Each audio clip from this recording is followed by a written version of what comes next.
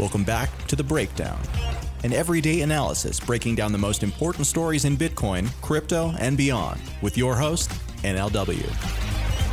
The Breakdown is distributed by CoinDesk. Welcome back to The Breakdown. It is Wednesday, January 22nd, and today we're going to kick off by looking at the latest high-profile defection from the fledgling Libra project and what it means for Facebook. Second, we're going to be looking at Square Crypto, which has just announced a new Lightning-related project, as well as breaking news of a new patent that has implications for their efforts with crypto. And third, and finally, we'll be looking at some interesting legal intrigue around Telegram's case with the SEC. Yesterday, Vodafone became the latest company to leave the Libra Association, and in fact, the 8th overall to leave the association. Before it, the companies that had left included PayPal, MasterCard, Visa, Mercado Pago, eBay, Stripe, and Bookings Holdings. So this is obviously a different category. Most of those players are in the payment sector. Most of those defections came all at once in what had to be a very bad weekend for David Marcus and team. Vodafone is a large telecom conglomerate. And the difference in this case is a few parts. First, it seems to be amicable, at least they're presenting it that way. Vodafone is going to pains to say that it doesn't have to do with regulatory concern or delayed timing or anything like that. And the reason that they are leaving Libra is they want to direct those resources that they might have spent on the Libra project to their own internal project, M-Pesa. M-Pesa is one of the best established and best known digital payment services in Africa. It currently serves 6 nations. They want to expand it. And so that's the logic. That's the reasoning that they're giving for why Vodafone is leaving the Libra Association. If you're Facebook, the first instinct of market commentators has been, it's another bit of bad news, right? It's another negative news cycle where some big company has lost faith in the mission and doesn't think it's going to actually be brought to bear. And that's generally the attitude. Very few people think that we'll actually see a Libra launch in this calendar year, right, in 2020. I tend to have a slightly different opinion in terms of the significance of this defection for Facebook, which is frankly that I just don't think it's that important. I think when Libra launched, they wanted to show that they could go rally big companies to the cause, right? It was meant to be a first impression kind of thing. It wasn't meant to be done, right? They had something like 30 Libra Association members when they announced it. They wanted to get it up to 100. And they've continued to say that they have something like 1,500 companies on a waiting list. They wanted to launch with a big set of people. They were able to do that. What's happened since then is we've seen the fragility, let's say, of many of those relationships and informality and the still kind of in progress nature of those relationships, as particularly payment partners have tended to exit the project at this point. Why I say that I don't think this is particularly significant for Facebook and the Libra project right now as it stands is a couple parts. First, I think that it was a much bigger deal to see those payment partners go. That first wave of defections, I think, was much more demoralizing and probably has a much more significant impact on the project itself than this particular partner in Vodafone and in terms of what Vodafone brings. Second, it feels to me likely that many of these quote-unquote partners and members of the Libra Association were not and are not particularly enthusiastic about the idea of a Facebook-led initiative that has the potential to disrupt their core businesses. But they feel it's important enough, the actors who are involved are significant enough that they have to have a seat at the table. So there's a pressure to do it. That's why you saw, I think, a reversal that was so quick, is that as soon as that pressure was released, everyone left all at the same time.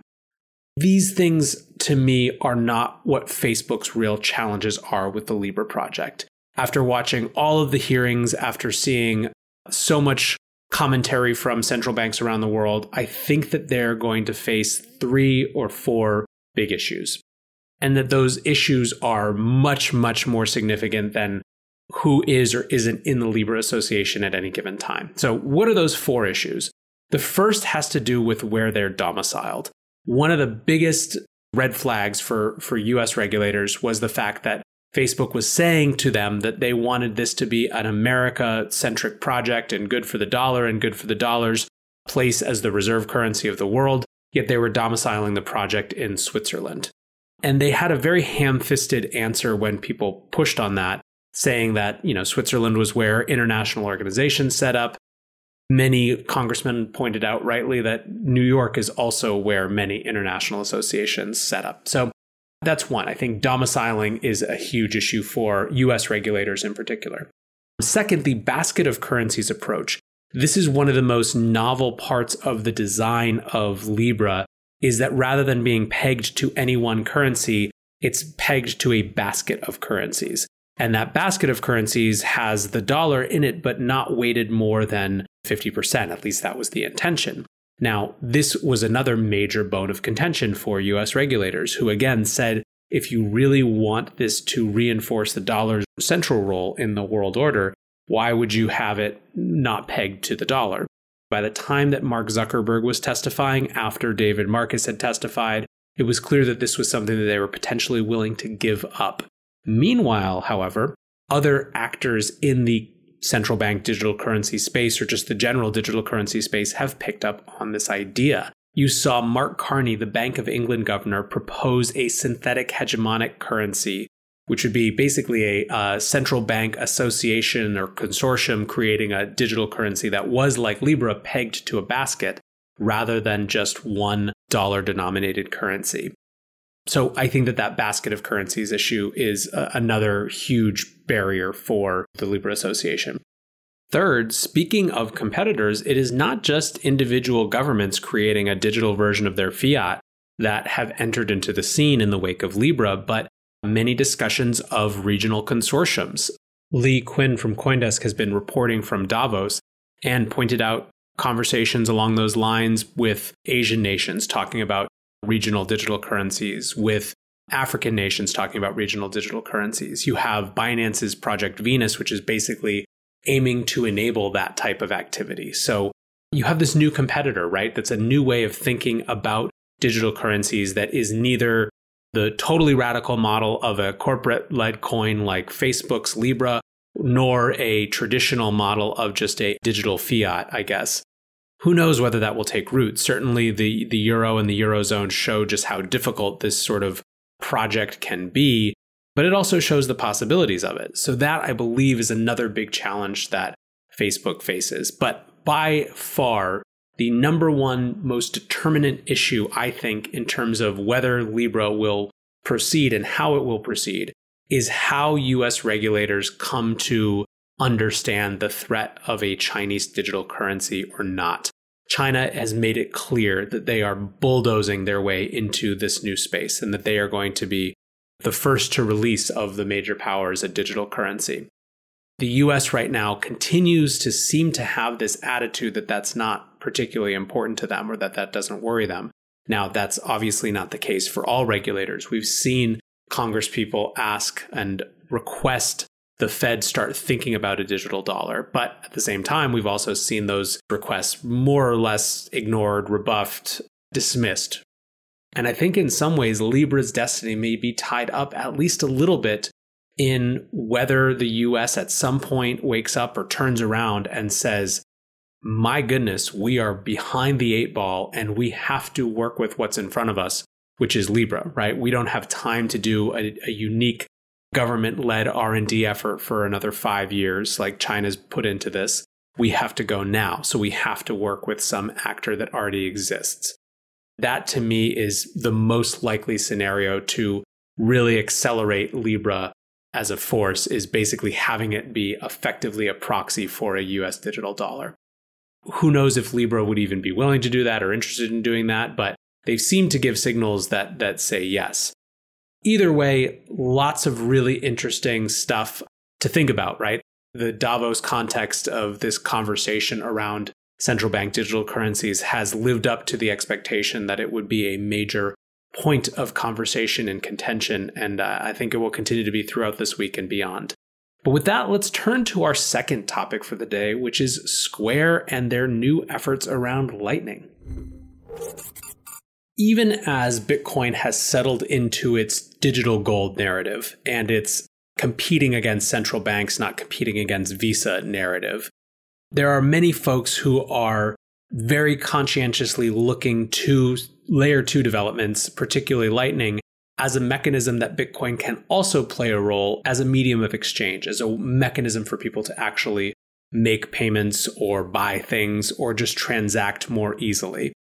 And Square Crypto is Square's project that was basically convened as a way, as a skunkworks, for the people who were hired to really figure out just what they could best offer to the Bitcoin space and do it without any real consideration of how it impacts the company directly, right? The mandate that they were given by Jack Dorsey was not to improve Square's Bitcoin efforts or Cash App's Bitcoin efforts, but to just do things that were good for Bitcoin. Well, what they have come with most recently is that they are going to build a Lightning development kit. This is effectively infrastructure to make it easier for other Bitcoin projects to integrate Lightning. This is a developer-centric bit of infrastructure. So the new kit is going to include an API, language tools, demo apps, and basically all these other features that are designed to integrate payment into other wallets that already exist or to build new wallets that have this built in. They said in a Medium post, quote, "For Bitcoin to become a widely used global currency, one that can't be stopped, tampered with, or rigged in anyone's favor, improvements to Bitcoin's UX, security, privacy, and scaling are required." And they are trying to, rather than, again, own some centralized thing like a wallet, they're trying to provide infrastructure for the rest of the markets. This was greeted, as you might expect, with a ton of enthusiasm from Bitcoiners who I think continue to feel that Square is at the forefront of how a big company can interact with this new ecosystem. Speaking of Square and speaking of interacting with this new ecosystem, it was also announced just today that Square had won a patent for basically a any currency to any currency transaction network, which obviously has really interesting implications for crypto. The application that Square filed said, "The present technology permits a first party to pay in any currency while permitting the second party to be paid in any currency." And the CoinDesk article about this points out that this could be really advantageous for contexts such as retail, where maybe you don't accept the cryptocurrency that I want to pay in, and we don't have time to obviously negotiate or haggle over that. We're worried about settlement issues because if you have to go convert it, there's potential losses there. The technology that Square has just patented basically would allow for real-time settlement that moves from the currency that I want to pay in with the currency you want to be paid in, which could be huge, right? So taken together, it's just an indicator of how aggressively Square is moving in this space, how important they see cryptocurrencies in general, but Bitcoin in particular, to the future of what they want to do. So really exciting stuff, I think, for anyone who is invested in more and more people coming into this ecosystem. Our third and final topic for the day has to do with Telegram. Two interesting little bits of news around that from the last couple days, both having to do with blockchain advocacy associations filing briefs in support of Telegram effectively, and asking the SEC for either more clarity or for a specific designation. So the first of these was the Chamber of Digital Commerce, which basically is pushing the SEC to be able to distinguish between, on the one hand, an investment contract, and on the other hand, the underlying asset. So the point of this, obviously, is that even if purchase agreements for tokens were securities, that doesn't necessarily mean that the tokens themselves are securities once they are released, once they are used in the network. This goes back to the idea that something can start a security and become something that's not. That's a commodity or some other designation. This is a real wrinkle in the whole token ecosystem that is incredibly important. There's a lot of common sense logic to this idea that the sale itself constituted a securities offering, even if the underlying asset in the long term is not actually a security. So the Chamber of Digital Commerce was not necessarily taking a huge side one way or another in terms of what they were asking the SEC, but they were very strongly asking the courts to be able to distinguish between investment contracts and the underlying assets. And of course, this has much bigger implications than just Telegram itself. The second amicus brief that was filed was from the Blockchain Association. And whereas the Chamber of Digital Commerce wanted the US courts to make this distinction, but wasn't going to take sides on the lawsuit itself, the Blockchain Association is a more straightforward supporting brief for Telegram. They basically are arguing that Telegram made sufficient effort to meet all of the criteria put forth by the SEC, and arguing and worrying that the court's action could harm not only Telegram's investors, but the market in general. So the quote from the brief says, "The court should not block a long-planned, highly anticipated product launch by interfering with a contract between sophisticated private parties. Doing so would needlessly harm the investors that securities laws were designed to protect." The SEC's lawsuit also raises novel questions regarding whether companies are forbidden from raising funds from sophisticated US investors under well-established regulatory provisions to build blockchain networks. So the point here that they're making is that Telegram did everything it could to actually ensure the protection of investors. It only worked with accredited investors. It jumped through all the hoops, and they're still subject to this litigation, which makes it seem like it's something about the crypto space in general, which is potentially not what the SEC is supposed to do, to single out industries just because they don't like them. So interesting stuff. I think for me, the reason that I wanted to share it is that we saw last year Kik and their Kin token try to sort of rally the crypto community behind their cause and to go fight the SEC, right? They started their big ballyhoo defend crypto campaign, which no one ended up contributing anything to. It felt so much like it was just a marketing effort in some ways and trying to leverage the broader discontent that the crypto industry had for their own personal gain. I don't necessarily want to say that anyone who was involved with that was insincere in their belief about how the SEC should behave, but it didn't really hit, right? The campaign just didn't hit. It didn't see people rally around Kik and Kin. And in fact, part of why they didn't is that they weren't necessarily supportive of that project. We're seeing something a little bit different when it comes to Telegram. We're seeing these advocacy groups be willing to put themselves on the line, actually filing legal amicus briefs in the context of these court cases to support them. It's a different tone. It's a different time. And I think that it's hard to deny that this will be the most significant case, at least that we know of now, with regard to the designation ultimately of cryptocurrencies and crypto sales in the US regulatory regime. So really important stuff to watch. For now, though, that's it for today's breakdown. I hope it was helpful. I hope you enjoyed it. Subscribe, as always, iTunes, Spotify, wherever you listen to podcasts. Just search for my name.